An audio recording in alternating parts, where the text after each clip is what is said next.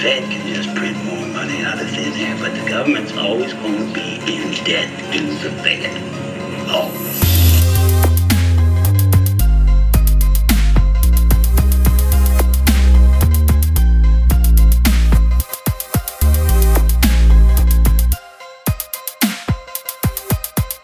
They always run things, and they always will.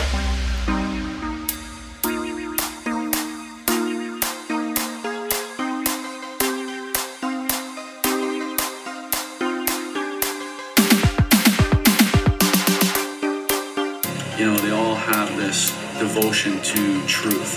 Everybody has questions that aren't being answered.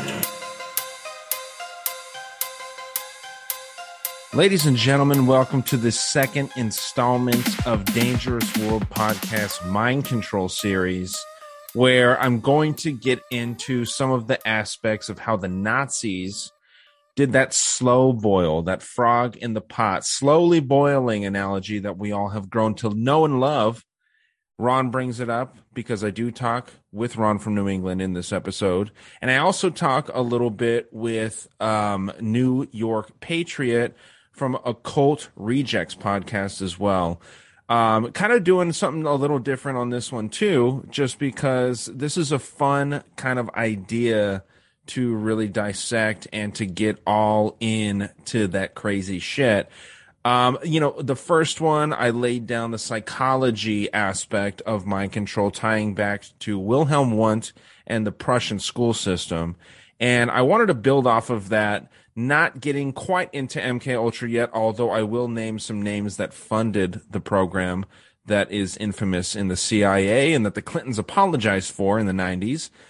Very, very interesting stuff. And I do really encourage anyone that is even halfway interested in conspiracy theories or just interested in what the fuck is going on in the world right now to really learn more and more about mind control. Again, basing a lot of my research off of Jim Keith's book, Mind Control, World Control, a encyclopedia of mind control. It's a very, very fascinating book, all kinds of information. I'm about halfway through it at this point, and you're getting, after this episode is done, if you are a Patreon subscriber, you'll be about a third of the way through. I've got probably at least 3 more episodes to do on mind control, just to wrap up the entire idea of the book. I do have a helper in this episode, the infamous Conor McGregor episode that seemed to have gotten some serious love and hate on both sides. But, you know, to the people that don't like that kind of information about their idols, if your idol is raping and pillaging, then maybe you're on the wrong side of history, fuckface, okay? It's not a big deal. If you like Conor McGregor, I used to like Conor McGregor. I mentioned it. And, you know, it's fine. It's fine if you did. Maybe you're under some mind control. Maybe you have been duped. Okay. So, Kim, how are you doing? I'm good. How are you? I'm fine. Thanks for asking. Great interview right there so far. This is going to go well, I'm sure. What? I didn't do anything. No, I know. You're doing fine. I know you always get a little nervous, but you bring really interesting research, and what you're going to talk about towards the end of the episode specifically is Sherry Shriner, who did her own sort of mind control over some people that were really following her in the YouTube world, and she was really good at sort of laying down the workings of podcasts. Yeah, she's like an old school conspiracy theorist. She was like one of the OGs that like started it, and so it's kind of creepy to know that she's dead now, supposedly. Yeah, so when she died in 2018 or? Yeah, supposedly she died in 2018. Yes. And then her website continued to run until 2020. And I wanted to start a conspiracy theory that Deplorable Janet was Sherry Shriner, but we're not going to do that. I asked her. She was like, she didn't seem like she was too excited about it. I thought it was hilarious. I think they just sound similar, so I don't know. Well, and to be clear, we love Janet. She's very much. Janet's a sweet lady. She's very sweet, and she's very talented, very, very knowledgeable in her craft. So, to be clear, Janet is not Sherry Shriner. But, I mean, you know, it'd be a fun idea to kick that idea around. But 100% not Sherry Shriner. So with that being said, guys, housekeeping is always up front here, and I'm not going to drag it out as usual. We got long episodes for all of these mind control, installments. Patreon subscribers make these episodes happen 100%. I would not continue doing this podcast without the Patreon subscribers. Whether you're giving $3, $5, or $10, you're really making the show happen, guys.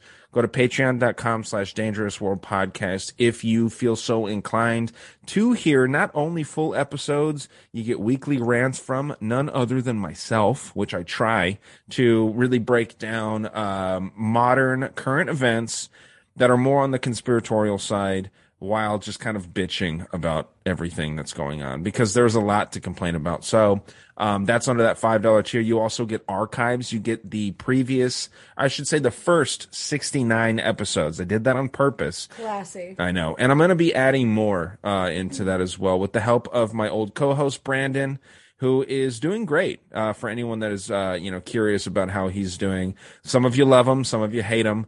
But, he really did help start the podcast. So how's his mustache doing? I hope it's dead, honestly. That's the one thing that I hope I never see again, is that mustache on his fucking face. But very, very handsome guy without a mustache. And I just wish that he tries to look Mexican because he's part of the camp that white people are bad. He looks like a sailor. Well, he was. Man. I know. I don't think he looks like a sailor. He looks like a butt pirate. I know. He looks like a seaman. Yeah. No, I love Brandon with all my heart, man. He's a great guy. And he's doing great though. And he seems happy. He actually reached out to me the other day, right when I was thinking like, shit, I hope that he'll reach out. Like, I hope I don't have to be the guy that's like fucking constantly reaching out to this dude. But he reached out to me. He wants to do lunch. We're going to discuss some things. I actually want to have him on because he's really been looking into the death of that Haitian president. It'd be fun to get him back on for a little reunion episode. I definitely want to have him on around Christmas time. That will be the earliest I think that you'll see Brandon back on. But I definitely, we're on good terms. He just had to quit because he's going back to school. He's furthering that indoctrination. Are you guys going to exchange Christmas gifts? I don't think so. We usually don't. No, I mean, we usually don't. We haven't in forever. There's no need to force it. But anyway, the Patreon guys, I appreciate you guys very much. And if you're getting spammed right now with the Patreon, it's because I'm organizing it. So whenever you add a new tag onto the show, it will apparently email people. My boy Matt from the Disney episode and a few other episodes told me I was spamming him, and it's not intentional at all. So every time you change something, like any kind of format on the site, it just like sends out a beacon to every person. That's weird. Well, I mean, it makes sense, but at the same time, I'm going to see if I can turn that off before I continue editing. But I'm organizing the Patreon. So anyway, enough of the Patreon, guys. I appreciate you all very, very much. DangerousWorldStore.com is the website that I appreciate you guys buying those very, very inexpensive shirts, $17.76. For a top-notch T-shirt. That Government is the Virus shirt is a crowd pleaser. A lot of people seem to like it. Available in green and pink right now. Sizes small through 2X. And last but not least, I still think Manscaped is on board, so I'm going to promote them until my Connect over there tells me to leave their name out of their mouth. Until they send you a cease and desist. Yeah, and they're like, dude, you're talking about pedophilia and government raping. We don't want our name attached to it at all. Right. So the whole thing with Manscaped, guys, they've got that lawnmower 4.0, the care package 4.0, where in that care package, you get the lawnmower, 4th generation with the ceramic blade, 7,000 RPM motor, and that weed whacker, dude. The weed whacker cleans out your nose hairs and ears hairs, which luckily I've mentioned I don't have ear hairs. I have plenty of nose hairs, though. It looks like a shrub fest. You have both of those things. I don't have ear hairs. You can't see them. Well, I mean, no one's told me I have ear hairs. Yeah, no one's going to be like, dude, you have ear hairs. Would you like me to braid them for you? Do I have ear hairs? I mean, come on. Yeah. Inside my ear. Yeah, dude. No, I don't. I literally don't have any ear. I've checked. I literally look and I see that there is no fucking ear hairs in my ear. I've seen, like, in high school, there was a dude that was hitting on a girl that I liked back then that had massive ear hairs, and I pointed it out. Is that the only thing you can find wrong with him? He was hitting on a girl you liked, and he had massive ear hairs. Well, he was also Mexican, so that was 2 strikes. You know what I mean? Louise. No, I'm a quarter Mexican, so I can say those kinds of things. But no, in all reality, man, Manscaped is a phenomenal company. Not only are the 2 major products that they sell, the Weed Whack and the Lawnmower, phenomenal, you've also got all kinds of lotions. You've got the ball toner that will turn those pendulous, saggy nads that look like dried up raisins into full-size grapes, and they look nice and tight. Very good setup that you can do there. Foot deodorant, ball deodorant, soap. The soap after a promo code DANGER is only like $7, I think. So again, that promo code is DANGER, DANGER in all caps. That'll get you 20% off and free shipping. You cannot beat that with a stick. I'm telling you, DANGER is the promo code. Okay, Manscaped.com. They fight testicular cancer. I mean, you can't go wrong with a company like these guys, man. Awesome stuff over there. So thank you, Manscaped, for what you do for the podcasting world and for just kind of sticking your neck out for growing podcasts like Dangerous World. And remember, Dangerous World's not going to stop promoting you until you send a cease and desist. Yeah, I mean, it's a fact, and it's going to be. I just enjoy, promoting great companies like that. Honestly, I mean, I'm not. That's what makes you smell good. You smell good sometimes. That's the Manscaped stuff. Yeah. Yeah. I mean, I sweat a lot at work, so it's a struggle. My day-to-day life, and plus, I'm a 6'2", almost 300-pound man. 240. I'm leveled off at 240. I'm trying to lose more weight, but I'm right around 240, and it's gonna be a struggle to drop down to 230. But real men way above 200 pounds. I will say that all day. Beefy and girthy. Yes, sir. I'm wide and tall, but I carry my weight well. I think I don't look fat. Super tall. Yeah, well, I don't look fat is my point. So shut up. Let me finish this, okay? My point here is Manscaped, 20% off. Danger is the promo code. Okay, free shipping as well. Let's move on. You already said that. Well, yeah, you've got to plug it a few times. This is how podcasting works. You're fucking me up. So, with that being said, I want to get into this meat of this episode, okay? We're going to talk about a few things. Ron is going to be on in just a second here talking about how the Nazis really mastered propaganda, and it really laid the groundwork of how we are doing it today here in the U.S. And when I say we, I mean the United States government. And then New York Patriot comes on, and it kind of talks a little bit about how the occult world taps into the mind control as well, because these mind controlled people in the secret societies lay somewhere in the middle of the pyramid, of that hierarchical pyramid, where you've got the leaders on the top. The secret societies are somewhere to the lower they're somewhere in the middle, whether it's the lower middle or the top middle. They're definitely above the average everyday citizens who are not enlightened whatsoever and have no connections. But these guys are meant to kind of rise through the ranks of those societies and implement mind control on a wider scale, whether it be through pop culture, whether it be through churches, whether it be through schools, or whatever the case may be. These people really are tapped into in order to create this very, very deep and wide mind control structure. And it's fascinating. I mean, I've really enjoyed looking into Jim Keith's book here. And I hope, like I said, I hope that this, if nothing else, I hope that this just inspires more people to look into mind control, because I think it is absolutely, I don't think I know that it's being implemented on a mass worldwide scale right now. The fucking world is a stage for these people, and it seems to be so clear when you actually kind of look at the ties, especially back to Nazi supporting, Nazi sympathizing type people. So I want to talk about the shock troops right now before we get into Ron. I think it'll lay a nice little foundation here. And like when you think of shock troops, like right away, you'll think maybe of like pop culture icons, like these Justin Bieber types, Demi Lovato, who I mentioned earlier. Not in this episode, just like off recording. Fucking Britney Spears, Lady Gaga, these people that do weird shit. I mean, Britney Spears shaved her fucking head. That was shocking, right? But this isn't what shock troops are. The shock troops are actually these leaders of the institutes like Tavistock and, believe it or not, the World Health Organization, and very, very influential government policy-making institutions.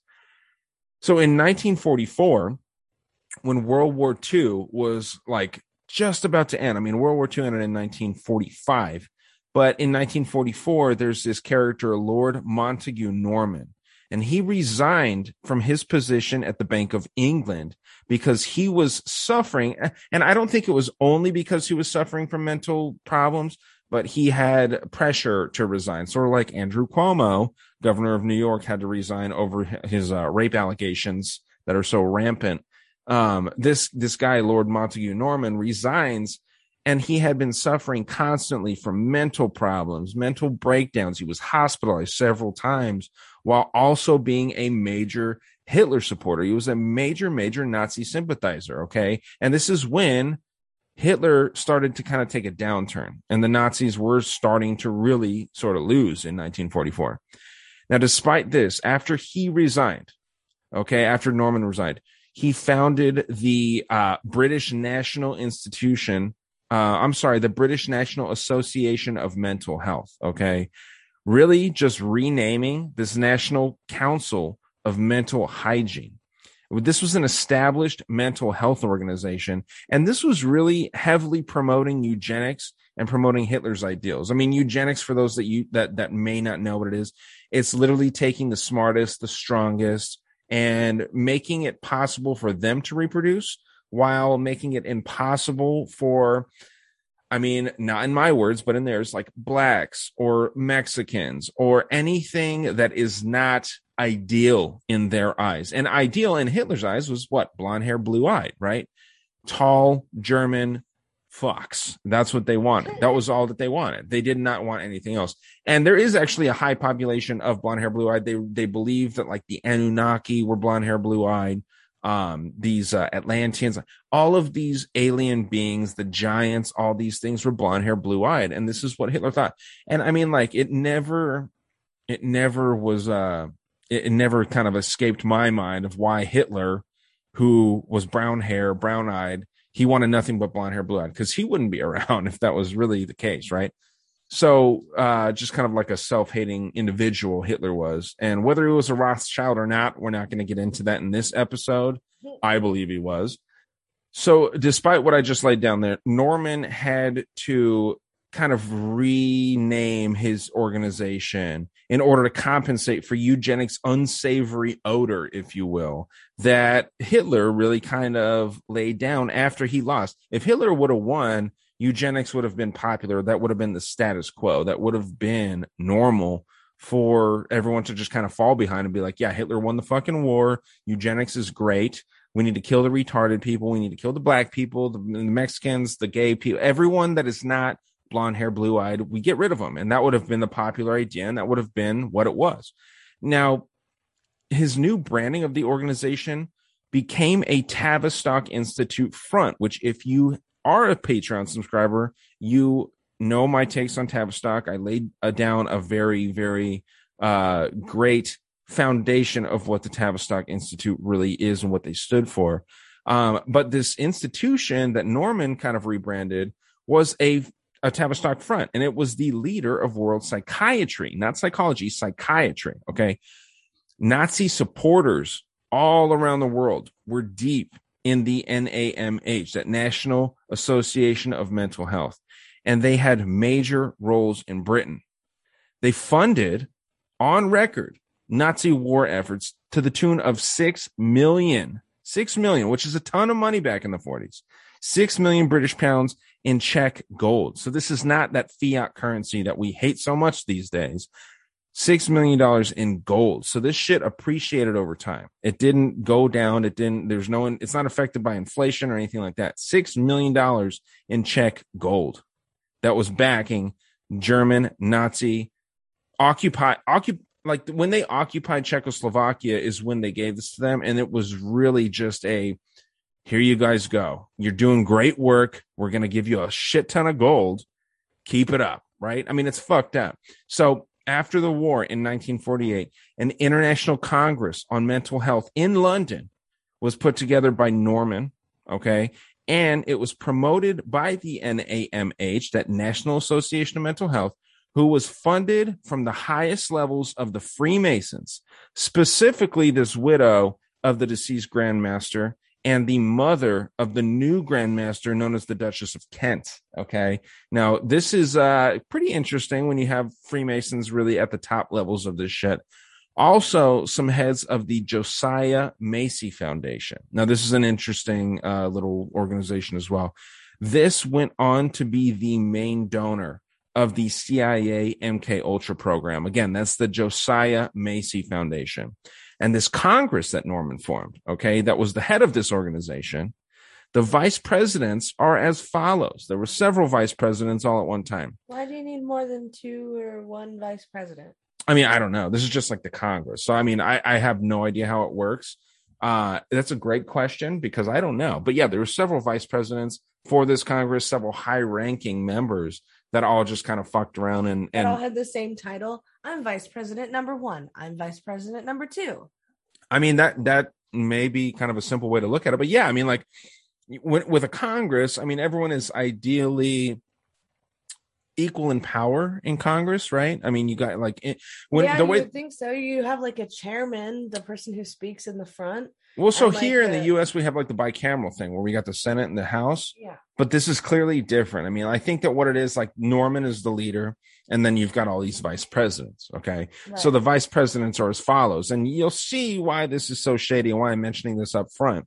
And why we're going to segue into a Nazi conversation with Ron from New England of Wicked Planet podcast, because all of these guys have the same agenda, and it's clear here. So I won't be there. I'll have to listen to the Patreon. No, you'll have to listen to the episode. Just eat your food, but just relax. Okay. I'm eating a cookie. It's delicious. I know. So Congress of Mental Health Vice Presidents. We've got the Tavistock founder, Dr. Hugh Critchen Miller, Tavistock founder. Okay.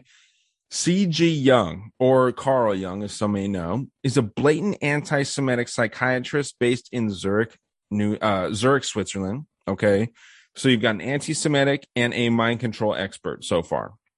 Dame Evelyn Fax, a major eugenicist supporter, a major sympathizer. She was like one of the, I mean, think of her as like, who's the chick that founded Planned Parenthood? Margaret Sanger.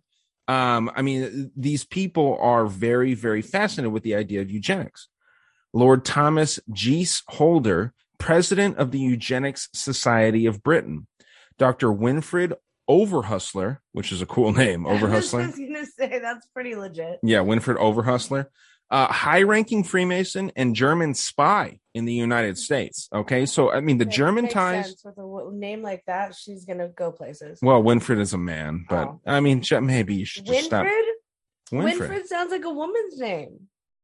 Winfried? No. Yeah, Winnie? No, just stop. Winfried sounds like a woman's name. I'm telling you, that's a woman's name. Winfried or Winnie. That's what's Winfried short for? I mean, women weren't allowed to be spies back then.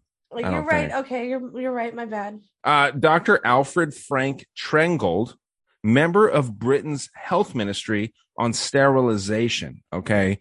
Now, this isn't even the worst of the bunch. Okay. There's also Dr. G. Brock Chrisholm, who was the first director and head of none other than the World Health Organization, who is one of the most insidious mind control organizations today. See, don't trust any of them. I mean, it's just fucking crazy when you talk about like the first director of the WHO is part of this Congress on mental health. And all of the mental health is coming from eugenicists and Nazi sympathizers, anti-Semitic people.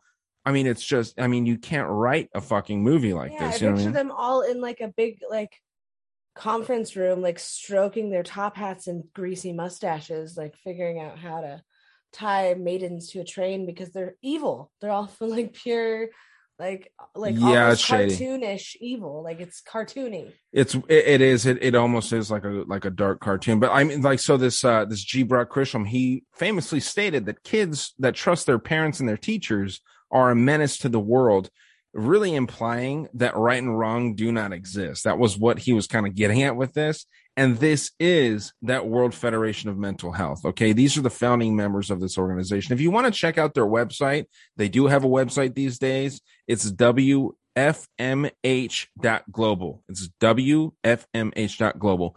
Check out their ideas. It seems like a nice, fun, family-friendly, fun and flirty little website, but it's crazy. It's fucking fun and flirty. Yeah, it's dark shit. So I mean, I gave you a decent idea here of the founders of these really weird Nazi-backed organizations that are trying to act like they want psychology and psychiatry to be a helpful industry. But as Ron here is about to tell you, it's not the case. It was all about control. It was not about health ever. And you see people saying that today with COVID-19. So enjoy this talk that I have with Ron. It's about 40 minutes, I believe. And stay tuned. We got a lot more for you here.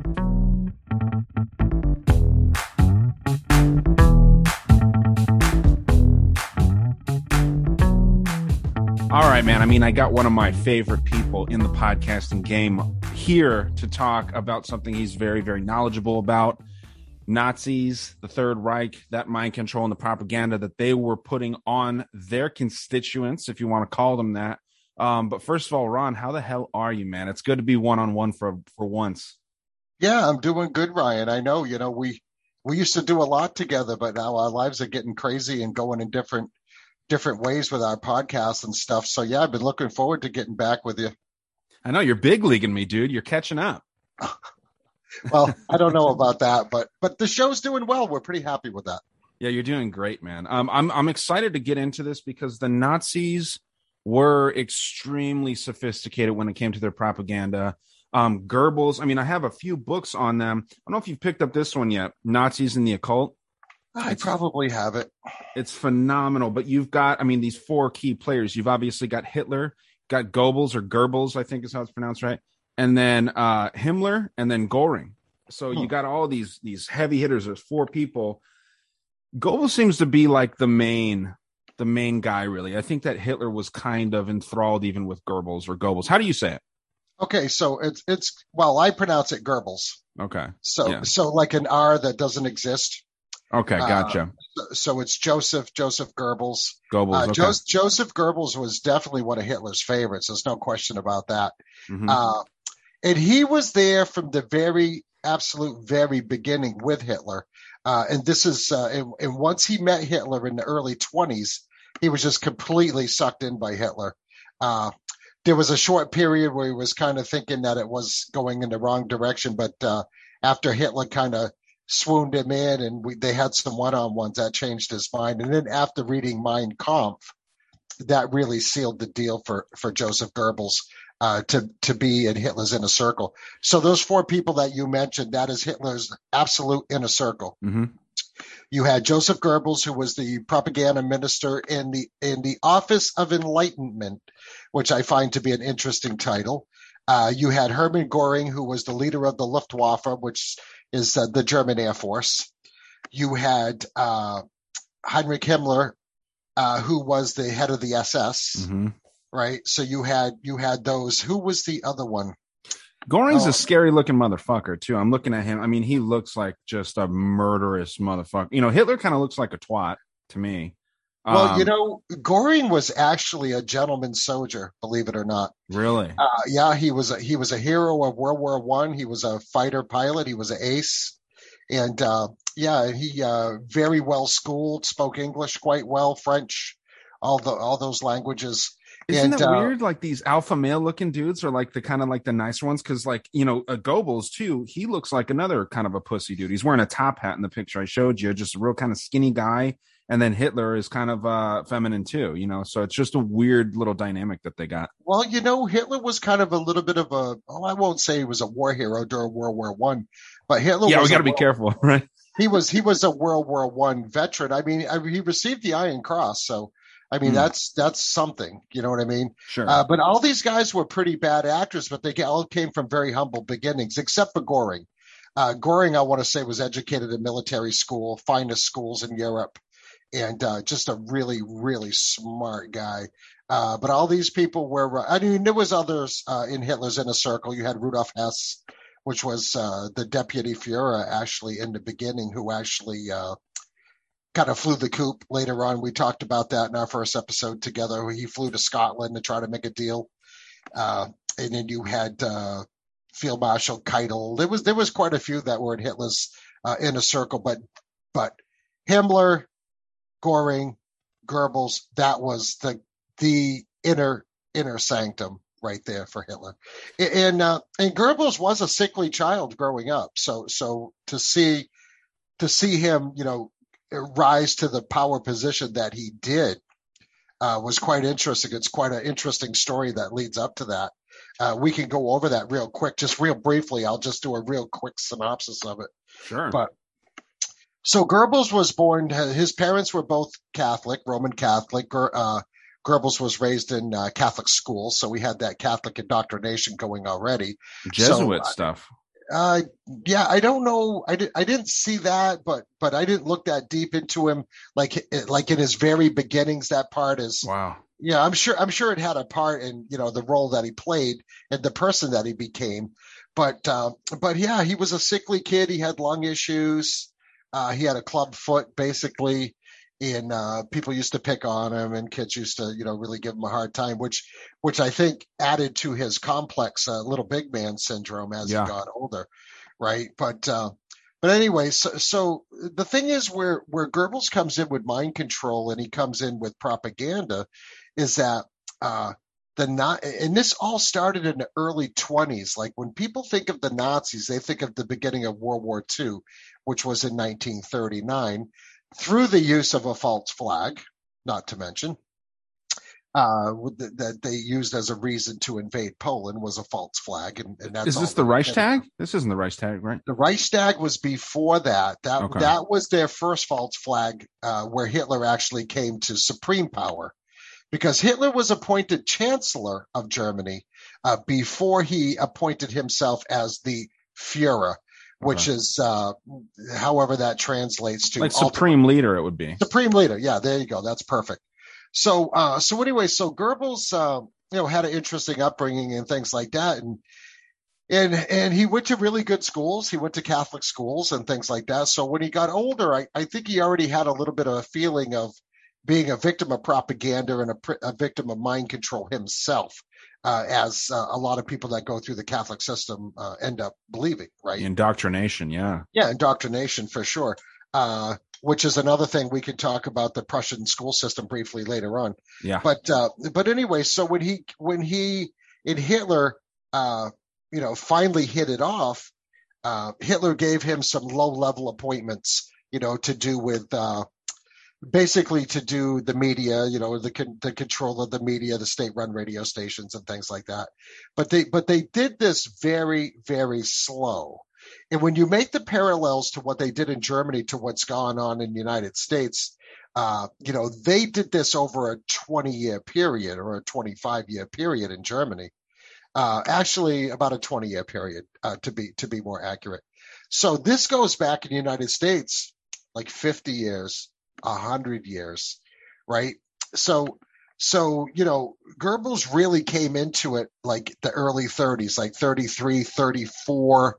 I want to say it was 1934 when he was appointed the Minister of Propaganda in the Office of Enlightenment. It might have been a little before that, but he actually joined the Nazi Party in late 1924. So that just shows, how long they had this propaganda and this mind control theme like in play.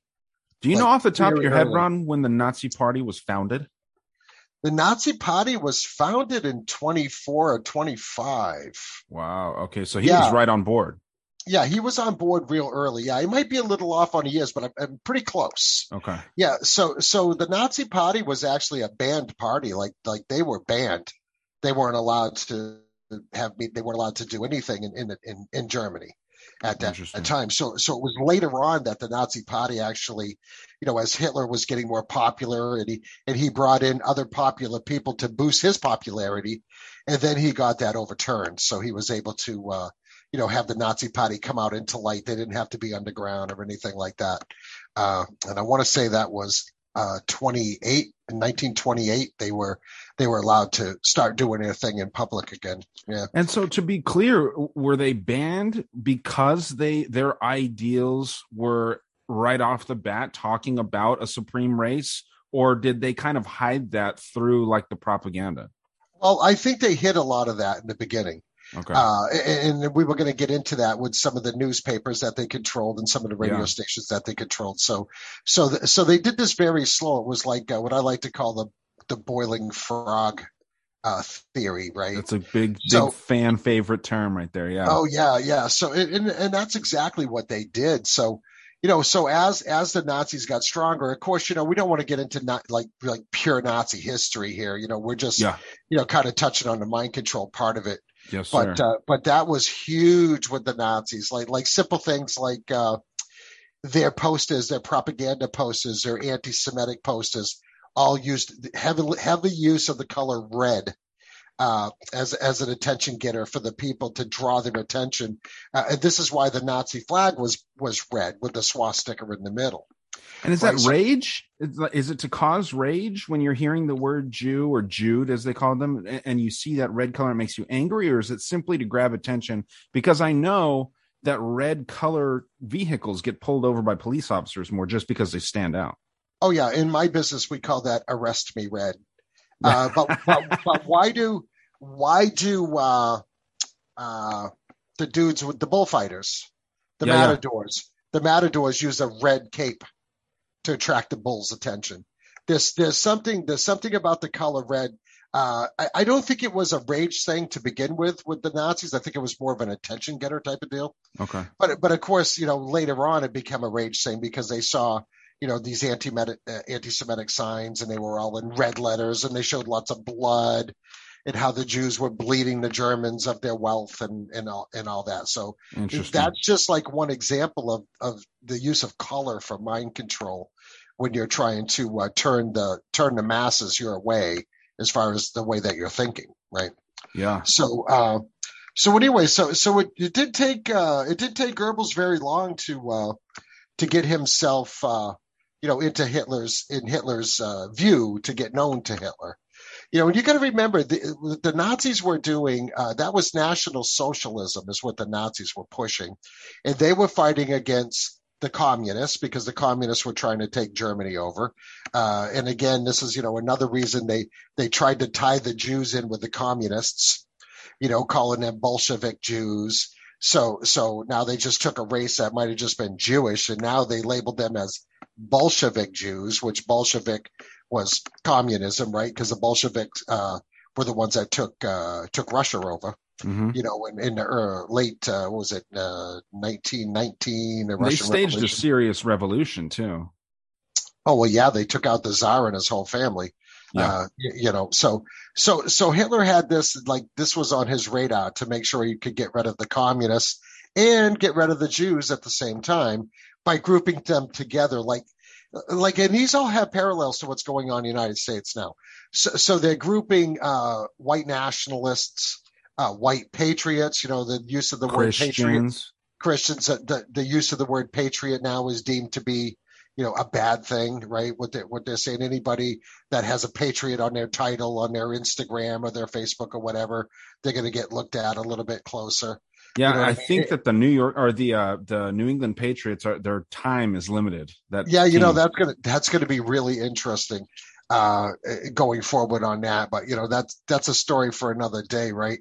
Yes, but what it is the use of certain words, certain colors, certain ideologies that the Nazis were pushing forward that with their type of socialism, because communist socialism was different than Nazi socialism, right? Nazi socialism was, you could actually say it's almost the same thing, but they had the subtle differences that Hitler wanted to make sure that he had control of. So now who's he making his enemies? Bolsheviks, Russians, German Jews that lead to the Russian communism thought process and things like that. So now he's lining up all his enemies. Now he has to turn the opinion of the people of Germany against these people that are deemed his enemies. And I'm fascinated of how he did this. Well, he started out doing it with his book Mein Kampf. Okay. Right, which he wrote when he was in prison with Rudolf Hess. He got sentenced to prison from his little coup attempt that's in Munich that's called the Beer Hall Putsch. But he only ended up doing like 9 months. So they released him. It was just something funky there. Was he released because he's a Rothschild, Ron? Well, I was just going to say that. Was it because they knew he was a Rothschild? Maybe they were pressured by the Rothschilds, behind the scenes to let him out of jail. I mean, we just simply don't know that, but it's a strong of course. possibility. So was Rudolf Hess, was that the Jesuit that helped him write the book, or is that a separate theory? Because did Rudolf Hess get assassinated? Rudolf Hess did not get assassinated. Okay, so that is a cover-up story for something that I heard to be true, where a Jesuit actually wrote Mein Kampf. Hitler took it over and said that he wrote it with Rudolf Hess, and then they killed off this guy that actually wrote that book in the Reichstag attack. Okay, so that's an interesting angle that I would really like to look into. Okay. Because I did hear other things, that there was actually a Jewish person that hated Jews, figure that one out, that actually gave Hitler the idea for the book Mein Kampf, and kind of said, listen, if you get this book out, you can say you wrote it. I mean, it had a lot of Hitler's ideals in it. And this will make you like hugely famous. Wow. Win the hearts and mind of the German people that are all in the same thought process, right? So Mein Kampf was huge. So he was able to finance his movement partially by the sale of Mein Kampf. They had sold so many copies internationally. Oh, wow. So, I mean, I don't have the real numbers in front of me, but they sold a lot of copies. I mean, you can go right now down to the bookstore and buy a copy of Mein Kampf to this day. Yeah, for sure. And I'm assuming that you've read it, Ron, because you're so well educated in this stuff. Do you know why Mein Kampf would have had such a power to, as you say, win the hearts and minds of the Germans, and I'm sure a lot of international people as well? Okay, so it's been a long time since I breezed through Mein Kampf. I actually had several different editions of it, and believe it or not, both of them were a little different. The translation was a little different, but basically, it's pretty much an incoherent book, really. I mean, I read a lot of books. I mean, this book had no flow to it. It was basically just like a journal of his hate speech. What his plan was for the future, how the Jews were. Through the use of cinema, through the use of radio, through the use of cinema and movies, and all these things, and how the Jews were controlling the monetary system, and all these things, and how that they were kind of at fault for going along with the French for the Treaty of Versailles when the Germans had to surrender the First World War. They got hit with a lot of reparations that they could not afford to pay. They lost a lot of land. Had to give up a lot of land back to other countries, which was their purpose to get back in World War II. Right. So because Germany was going through some serious hardships right before the huge depression. Yeah. Huge depression. They call it the Weimar Republic, where it cost thousands of dollars to buy a loaf of bread, cost thousands of dollars to buy an apple. I mean, these people were messed up. Everybody was out of work. And I'll tell you what, so I had a customer that was born in Germany. She's probably in her 90s, close to 100 right now, but she was born in Nuremberg. And we've had discussions about this when I was running the local historical society. And she was saying when Hitler came to power, he was a godsend because everybody loved him. Everybody had a job. Her father actually would get up and go to work every day, come home with food and money every day. So she said it's when he got later and got maniacal. And I feel kind of mind controlled by his inner circle, to be honest. Wow. I think Hitler was actually mind controlled to pull off these atrocities because I'm not really sure he could have done that on his own. Just my personal opinion. Well, no, and I mean, that's a solid opinion. And so like what you're saying here and like, listing those things that you just cited as far as like, everyone having like an economic boom after he gets in, but he's also blaming this, minority group of people for the problems. Again, you listed all those problems, Treaty of Versailles and all these things. So he's putting the blame on this group of people. And this is why their country is so fucked up, is because this group of people has forsaken their land and forsaken the people that aren't part of their group. And we need to get rid of them. And if we do that, we can make, Deutschland more successful. That's exactly what's going on right now with that Patriot movement. The Patriot movement, dude. Yeah. And but do you also see the comparisons? I know that you're a Trump supporter. I was a Trump supporter. I can take him or leave him now. Do you see? Well, I think I'm right. I'm just for clarification, Ryan. I think I'm pretty close to that too, because we would led down a path of roses and got nothing. So yep, exactly. But so like what I was getting at is I actually really see the comparisons of Trump to Hitler. I'm not saying that they have anything in common, but I can see why. Trump was a great president. He did some great things for the country. A lot of people. I mean, my mortgage. I was a new homeowner in that time period. My mortgage had dropped like $30, and my mortgage is pretty cheap. But that's better than it going up $30. Gas was cheaper. Black unemployment was phenomenal. There was a lot of good things that were going on. And so he kind of was to a lot of people a godsend, as you said, Hitler was, by this lady's words, that lived in Germany. That you can see why maybe if he were to continue going, why they would paint that picture. Now, I don't think that he was going to put anyone in internment camps, which Joe Biden is talking about that right now. They want to put people, Andrew Cuomo, who just resigned today. How about that shit? They want to re-educate these people and they want to take them away. But go ahead. I'll give you the floor here for the rest of the time, man. Well, they want to re-educate people that are lifelong patriots, like people people like me, people like like-minded people that, for instance, listen to our shows, right? So.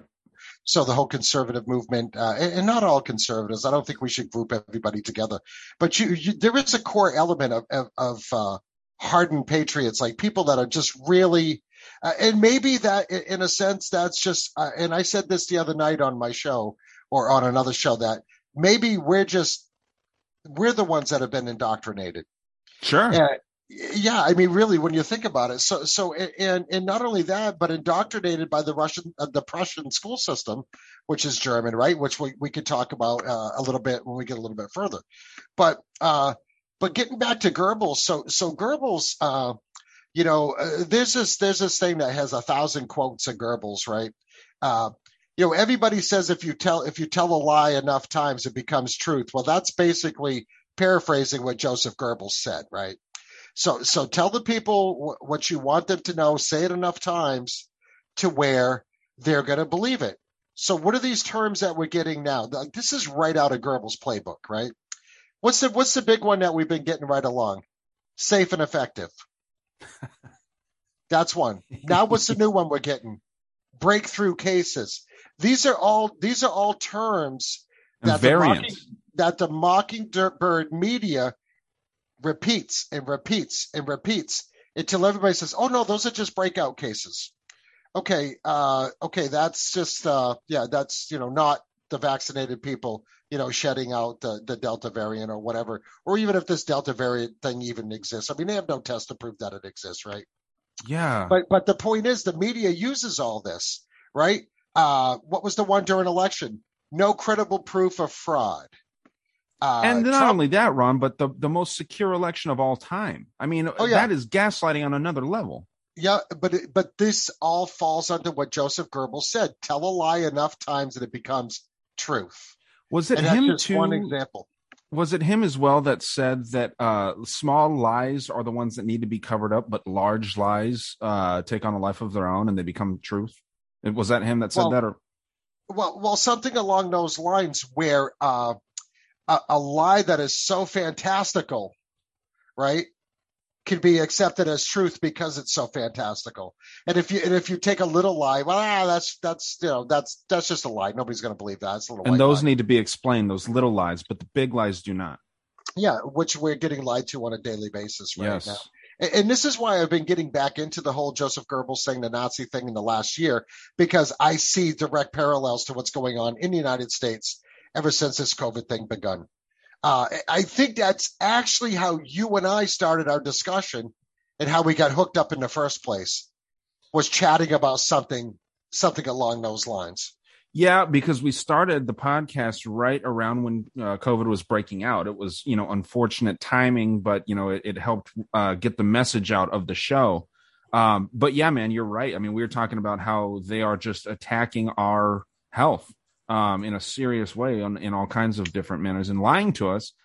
I mean, it's crazy, dude. And the way that you're drawing the comparisons, and we're not the first ones to compare, the current day government here in the U.S. to the Third Reich. And one thing that you said that I got to give you a lot of credit for, which I'm sure you're not the first to say this again, but still pounding that home is such an important thing, that the United States is the Fourth Reich. And the Nazis didn't lose the war. They just rebranded. This is the paperclip and the rat lines, all this stuff that were going on back then. So, yeah, dude, I mean, you've been right over the target constantly since even before you started your show, which is Wicked Planet, a great show. We're not quite done yet, but I mean, anyone listening here needs to absolutely go check out Wicked Planet, because you don't just talk about Nazis. You talk about all kinds of very relevant current event type stuff. And it's a lot of things, your co-host and your producer there, what's his name? Buckley. Yep.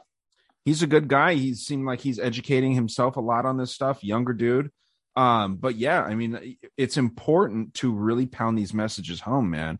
But yeah, let's continue on, for the next 10 minutes here with the comparisons that you've got. Okay. So another comparison with Goebbels, right? So yeah, Goebbels was very good at inciting anger in people to make them start riots in the streets, riots in bars, us against them.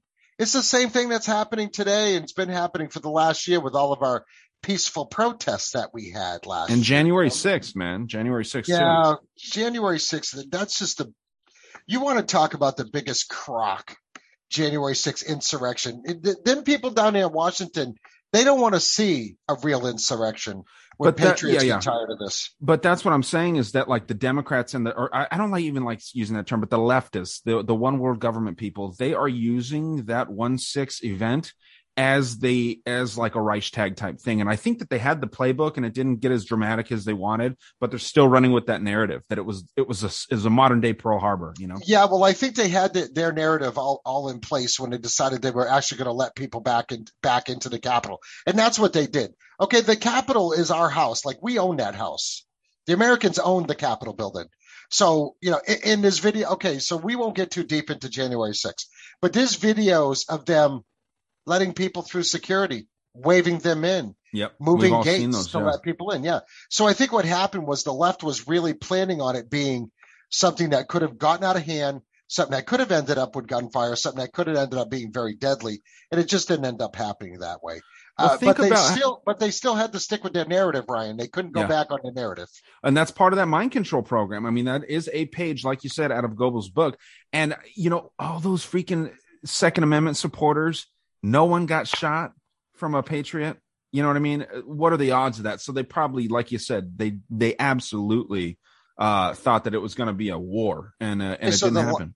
The lack of those things happening just blew their narrative. Yep. Just completely destroyed their narrative, because the Second Amendment people proved that they can own guns and be responsible with them. Yep. And not just be a brash, like, they were planning on a bunch of MK Ultra people coming in there shooting up the place, right? Yeah. That's what they were planning on, people freaking out. That did not happen. And that didn't happen in other Second Amendment type things in protests around the country. That never happened. Yeah. Right. So, but I mean, let's look at some other parallels to what we're getting today. Modern censorship, modern book burning.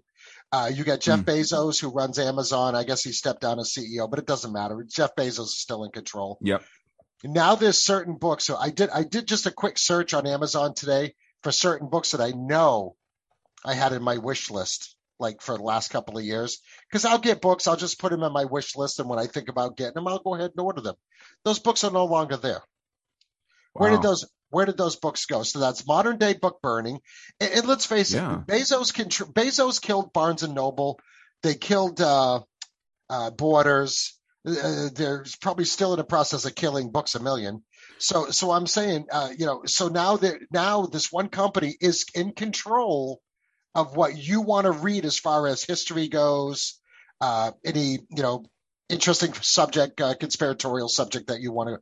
Those books are starting to disappear. That's digital book burning. That is such a good point to bring up, Ron, because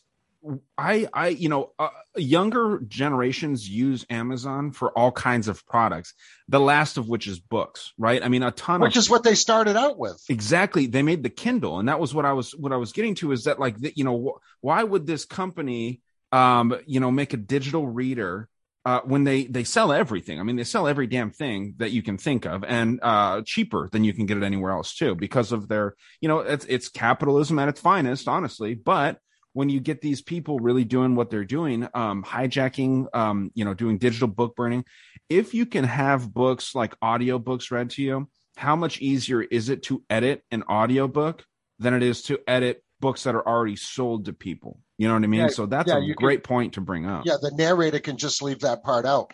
Yes. And here's the thing with Audible, right? Audible's owned by Amazon now. Of course it is. Damn. It's been owned by Amazon for quite a while now. I mean, you use your Amazon logon to go on your audible.com. I download probably 3 audiobooks a month. Because I'm like a sponge, man. I get on a subject and I just soak it in. I just started a book yesterday. It's 28 hours long. Damn. So that ought to be interesting. So there you go. You got your digital book burning, right? Yeah. Great point. People speaking out on all your social media platforms, getting censored, getting banned. All it takes is somebody to report one of your posts, or their fact checkers, the CDC fact checkers, which are actually the Facebook fact checkers are actually paid by the CDC, so there's no collusion there, right? Yeah, let's spend some time on these fact checkers, man, because there is absolutely something to be said about. I'm not sure if you've heard of Lead Stories, the Facebook fact checkers. Alan Duke is the owner, but there's a great episode, and I've mentioned this a few times on my show, where Alan Duke is being interviewed by Steve Bannon and his crew. And Alan Duke's staff of Lead Stories, the fact checker for Facebook, had almost all of their staff has donated to DNC, to the DNC, to different candidates. Not one has donated to a Republican, which there are snakes in the Republican Party. But how are you going to have a fact checker that sides with one political party? Right. I mean, it's not, that is exactly part of that Third Reich type shit where you're just all right. So that's exactly it, Ryan. Yeah. So if they control, and this is what the Nazis did, they ended up slowly taking control of the media. They didn't do it overnight. They allowed other media companies, cinemas, filmmakers, all these things do their thing. And then they would systematically censor this, systematically ban that. And before you know it, over a 5-year period, now the only thing you're listening to is Nazi radio, which we can get into real quick. Nazi radio, Nazi newspapers, and Nazi movies. They control the narrative. And they also use the Prussian school system to do that. They control the narrative. And that's exactly what the left is doing here. They are controlling the narrative. How? They own all the big newspapers. Jeff Bezos, what's he own? I mean, everything. Washington Post. Washington Post, yep. Then you got the New York Times, the New York Post, even the Boston Globe. Now I'm the Boston Herald, CNN, all your ABC, NBC, CBS, all your regular broadcast channels, all your online, all your news channels, like the ones that we grew up with, right? CNN, MSNBC, even Fox. I don't care what anybody says. Yeah, and you have all these news agencies. They're all controlled by the left. They are controlling the narrative. And you've got to get them young too, right, Ron? So the same guy that founded and owned, I don't know if he founded it, but he definitely owned CNN. He owned Cartoon Network too. You know what I mean? That was Ted Turner. Yeah, Ted Turner. Ted Turner, who's a not only is he a eugenicist, right? Hardcore leftist, hardcore Democrat, and he's the one that he owned several Turner Broadcasting. Yeah, he owned TBS. He owned TNN. He owned one of the music channels. He owned CNN. VH1, I believe. Maybe. Yeah, but it was one of the country ones too. Oh, CMT. No. I think it was TNN was a country. That was a country music channel. TNN years ago. A lot of people think that he commissioned the Georgia Guidestones. Well, that is a theory that we've been looking into. I think that makes a lot of sense. Yeah. Because that's a guy that has he's based out of Georgia, Atlanta, Georgia. Mhm. Georgia Guidestones are not far from Atlanta, and it would make sense that he had that kind of money. I mean, that would be chump change for Ted Turner. Yeah, he's a globalist too. Like you said, he's And a who eugenicist. was he married to? Don't tell me a Rothschild. Jane Fonda. Oh yeah, Hanoi Damn it, Jane, who used to speak out against the American Army during the Vietnam War. big time You know what I mean? propaganda. But you know Yeah. what though? To her credit, that Vietnam War was bullshit. You know what I mean? It was, and I've been learning a lot about that. Something we should get together and do a show on. I'd be happy to, man. My It's uncle actually mind-blowing stuff that doesn't come down to the communists like at all. Has nothing to do with communists. Oh yeah, one thing I'll tell you real quick. I know that we're wrapping up here soon, but my uncle went and fought, and when he was going out to fight, he got in his care package by the government a pack of cigarettes to go out and fight. So when he would get addicted to them, because you're getting stressed the fuck out when you're out there, you're smoking cigarettes, you come back, and guess who's getting paid off of your fucking sickness when you're older? Medical industrial complex, right? And I know you smoke, and I mean, like, I drink more alcohol than I should. I'm not judging anyone that likes smoking, but yeah, no, I mean, just giving it to these kids that are put deliberately in stressful situations. What do you do when you're stressed out? You smoke. I mean, like, that's the thing. So it's sad, man. And not only that, but the troops are given amphetamine pills. I have a ex-Army Ranger that's going to be coming on the show, Dope. telling us about some experiences he had in Iraq and Afghanistan, like some hairy stuff. He's the one that was telling me the story. We're going to go over that a little bit. But the Nazi soldiers were all jacked up on methamphetamines, and this is what made them lose their empathy, which made them into crazy killers, right? So they were using mind control on their troops to have them don't care about the people you're going to kill. You're going to go out and kill all these people, and you're not going to care about it. And this pill is going to help you do that, used as the guys that this pill is going to help you stay alert. This pill is going to help you, not fall asleep. You're not going to get tired. You're going to be a blitzkrieger, like 100% blitzkrieger, right? So and that was marketed under the name of Pervitin, and Pervitin was nothing but methamphetamine. That's all it was. But Charles Manson did that too. He gave his subjects drugs. It was for a different cause, but he never took the drugs, but he gave his subjects drugs and made them carry out his own agendas. Yeah, well, I think you'll find when you get more into your this series that you're doing, which I think is a great idea, Ryan. You're on the right track with that. Thank you. I think Manson was a product of the Tavistock Institute in one way or another. Yeah. So I mean, even in Nazi Germany, like Goebbels ordered all these radios to be made by the thousands, and his plan was to have a radio in every house. It was actually called the Volks receiver, like the People's Receiver is what it was called, and it could only get Nazi channels. They were not allowed. They were not allowed to, because they were dialed in to only take reception from this transmitter or that transmitter. That you couldn't tune into BBC with it or whatever America's radio that was on at the time. Like you couldn't tune into that. But if they caught you with a radio that you could tune into that with, that was punishable by death. Man, anytime you hear the People's something in any kind of organization or gadget, like the People's Army in China, the People's Radio, that Volk radio, whatever it was, that's not a good sign. I mean, like that's part of it too. They sit there and they tell you that this is for the people, but it's for the government, man. What's up is down in their eyes. You know what I mean? Yeah. What do you think the Volkswagen was? It's the people's Volkswagen wagon. was the people's car. It was the people's car. To your Prussian thing, we don't need to spend too much time on Prussia because I covered that pretty extensively. And this, you've got something crazy. That Volksschulen, where the bottom 94% of kids went, was the people's school. And that's very interesting. I did not know that Volks meant the people's. Yes. But yeah, that's a fascinating thing because, there's those three tiers of the Prussian system. You get the 1% of kids going to learn how to be leaders, 5% learning how to be in the middle, and then the bottom 94% or whatever it was to learn how to just follow systems. And that forms a fucking pyramid. Okay, so when you talked about the Prussian school system, did you talk about the American representative from Massachusetts by the name of Horace Mann?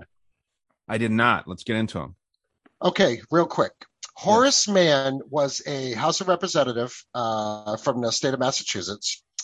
He to this day is synonymous with the education system.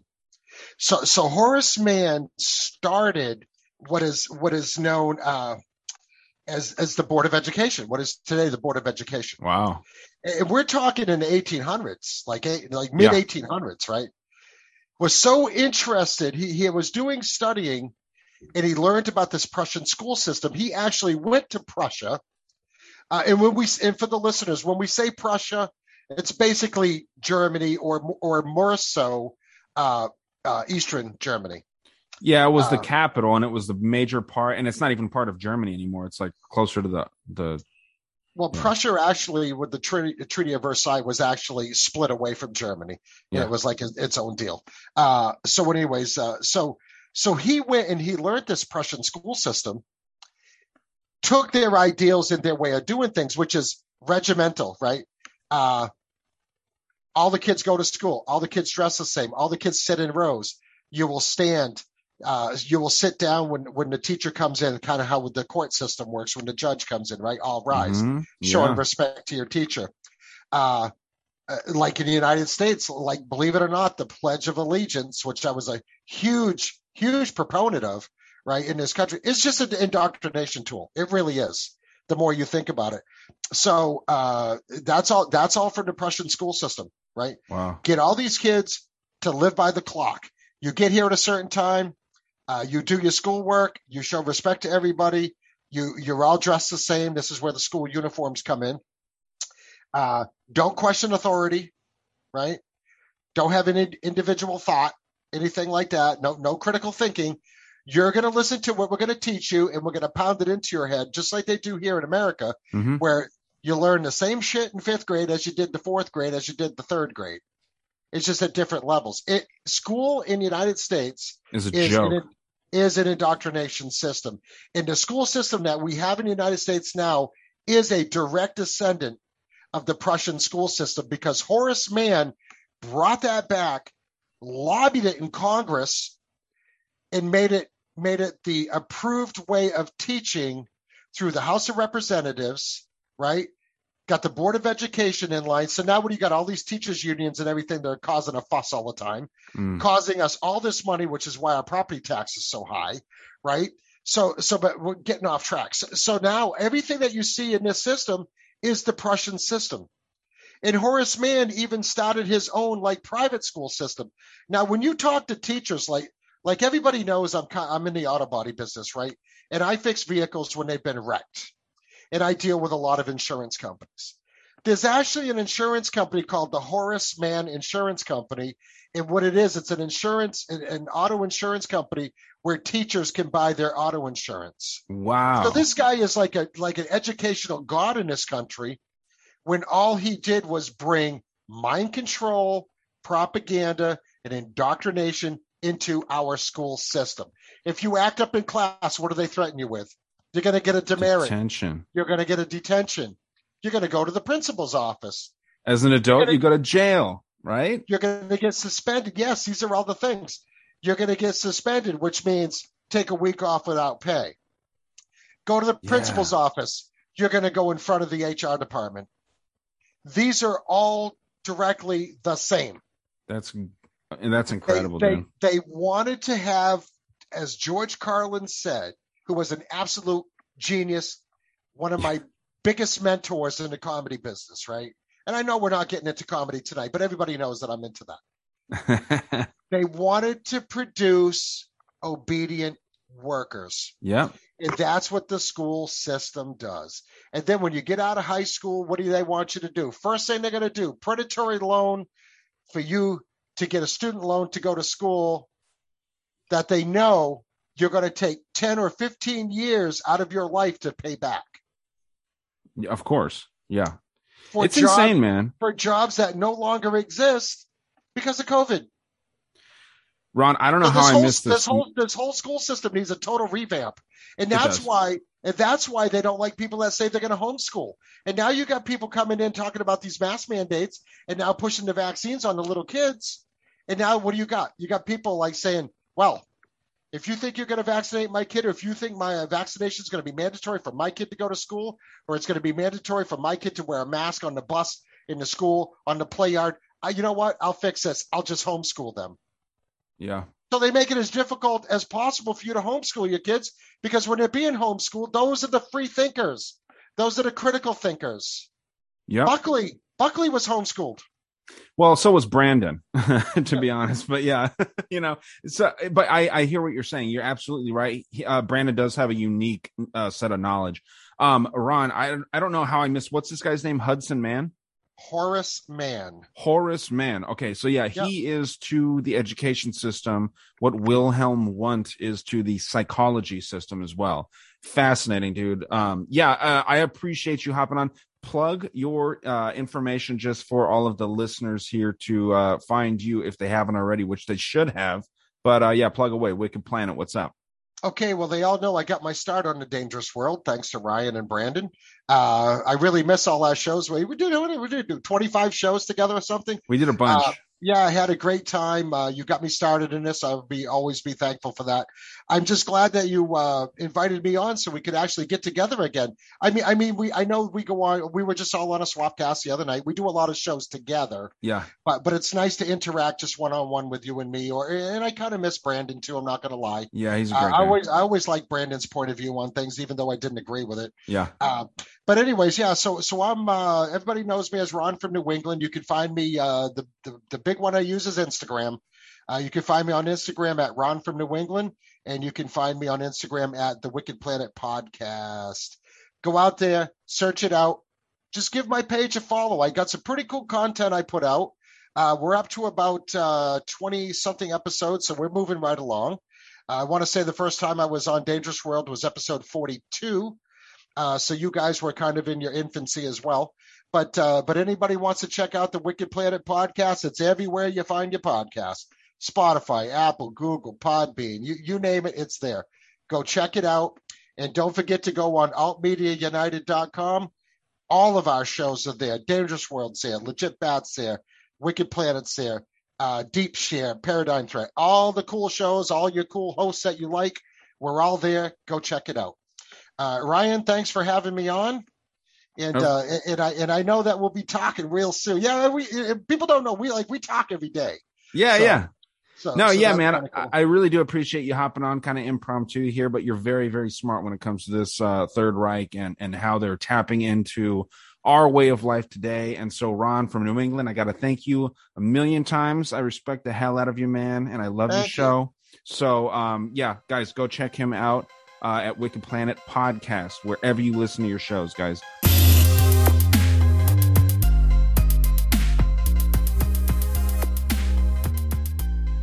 So clearly the Nazis ran a similar program to what we're doing today, or I should say it backwards, right? Like we are emulating what the Nazis are doing.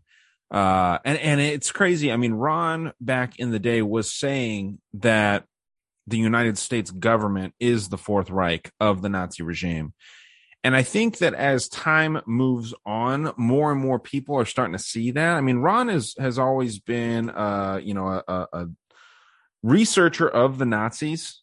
And that's why I wanted to bring him on to talk about that, was simply because he knows more than anyone I know personally about that stuff. So, make sure you check him out, man. Awesome show that he does. But it's not only like militaristic type organizations. There's also these companies. I mean, Disney, Netflix, Amazon, as we mentioned, all kinds of different organizations. But one that no one talks about is fashion, how fashion can really kind of set the stages and lay down some pretty insidious predictive programming.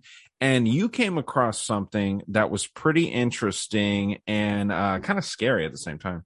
I did. I am always sitting there on Instagram, like scrolling through stuff, and they always send everyone ads, like everyone knows. And I usually get fashion ads. And I noticed that the new cool hip thing, because it's winter almost and everybody's pushing boots, is like a fanny pack on your boots. It's so weird. Like it looks like, the first thing I thought of was ankle bracelet.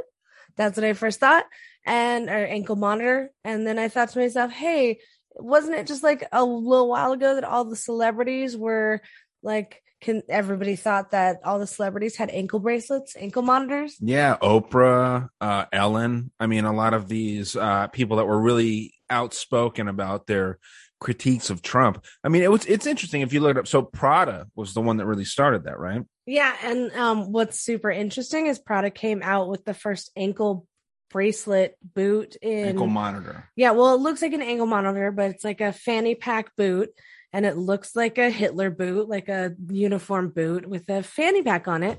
And it came out in December of 2019. So, like, right before 2020, right before lockdown, right before all the celebrities got locked down with ankle monitors. Well, and it's not only the fact, I mean, the fucking name of the shoe is the Monolith.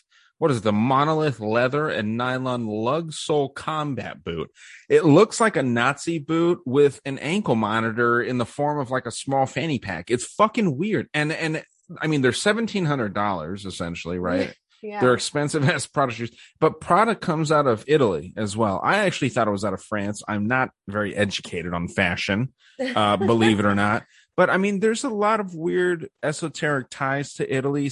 You know, there's the theories that these Italian banking families are the richest of the world. They're just not reporting their money. So I don't want to spend much money or much time. Yeah, much money. I don't want to spend much time on the shoes. Ooh, about Italians being the banking thing. That's why in Game of Thrones that Bravos was the money capital of the world, and most of them looked Italian. Hint. Sorry, I'm kind of a Game of Thrones geek. That won't happen again. Well, they look like Mario and Luigi? Or yeah, what do you mean they all like looked Italian. They kind of spoke like it. They all were like uppity. They just like their whole city looked Italian. Like ancient Rome. Yeah, exactly. Okay. I mean, that makes sense. It's just weird when you start looking at like it's just influences everywhere. Well, yeah, that's what I'm saying. Is like, you know, shoes can be predictive programming in a sense, like especially when they're so unique. Like, I'm not saying that Yeezys are necessarily the influential shoes. You know, Kanye West has some serious inside information, and he was exposing some interesting things actually today. Today being August 10th, you know, about how Amanda Bynes had to relocate to UCLA because, you know, her mother requested that she go to a safer location, more private location. And he went to UCLA for his little psychotic lapse where, you know, UCLA is fucking weird with their psychology program. This is one of those programs that was funded by a student of Wilhelm Wundt, which I mentioned in the first installment of this series, last episode 145. I mean, how much does this need to continue before people start to realize that there is a pattern here, whether it's with fashion, whether it's with just simply celebrities crying out for help? I mentioned Britney Spears early on. Britney Spears was one of the most high profile breakdowns that we saw, and we see it with Miley Cyrus. Now Amanda Bynes. No one really cares about Amanda Bynes. No one really ever did. But she's having one of these breakdowns, and it's part of that monarch mind control, which I'll get into in another episode. But, you know, these celebrities really go through some shit. Justin Bieber, you know, he's a big one too. I bet you Kanye is going to come out with a shoe fanny pack. It'd be interesting. I mean, there's all kinds of knockoffs, right? I mean, there's $10 shoes. Yeah, and like I noticed that. He's been wearing Balenciaga lately, and so I bet you Balenciaga will come out with some kind of weird shoe fanny pack because they've been doing masks and, you know, fanny packs already. So I bet you. Yeah, it'll be interesting. I mean, it was just a interesting observation that you made that the fanny pack on the side of the shoe looks like the ankle monitors, with the whole fascination with ankle monitors in 2020. It's almost like retroactive programming where you're seeing this stuff emulate, like you're seeing art emulate life in reverse, and it's fascinating. It's a weird concept. When I saw the shoe come out in 2019, I thought, how stupid. That looks stupid. That's a little pack that can't even fit a credit card. Why would you need something like that for your shoe? And then in 2020, all this news came out about how celebrities are wearing ankle monitors. And I was like, that's stupid looking. They look stupid wearing an ankle monitor. And now, so this is before 2020. I thought. It came out in 2019, and then they were like pre-programming us. Hey, get ready for this. This is the look of 2020. It's going to be the new look. Wow, I misunderstood you. And then all these celebrities started wearing ankle monitors. And so what? So are they sitting there telling us that like people that kind of defy things, like they're trying to normalize ankle monitors? I think is what you're getting at. Yeah, they're trying to they came out with it before celebrities got caught with them all on, and now they're so popular, these ankle fanny packs, that like people, you can buy knockoff shoes with fanny packs on them all over the place. You can buy fanny packs on their own. People want that prison shoes. look. Yeah, dude, it's weird. Well, I mean, fuck it, we'll see. Programming. Well, and that's the thing. I mean, programming, like I said, it comes on all levels. And my next, quick chat here with New York Patriot, he talks about it on the secret society level.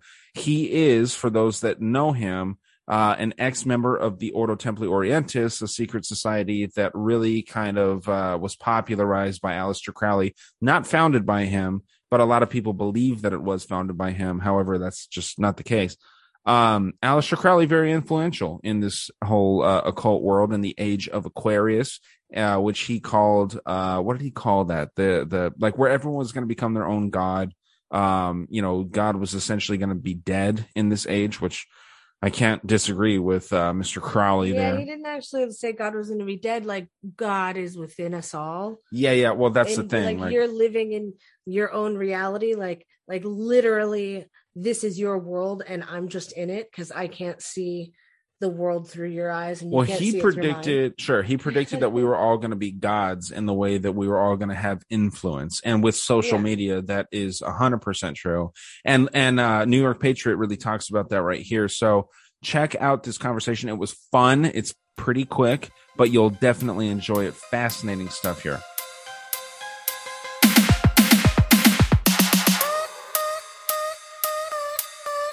Ladies and gentlemen, I've got New York Patriot back on the show from Occult Rejects, man. This guy was part of the OTO, and I'm curious what he thinks about mind control in these secret societies. Your buddy is part of the Golden Dawn, or was, I should say.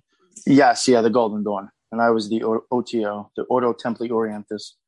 Let's spend just a second describing those secret societies that, for those that may not know, I think just about everyone listening to this show does. But for anyone, kind of new to the show, what is the OTO, first of all?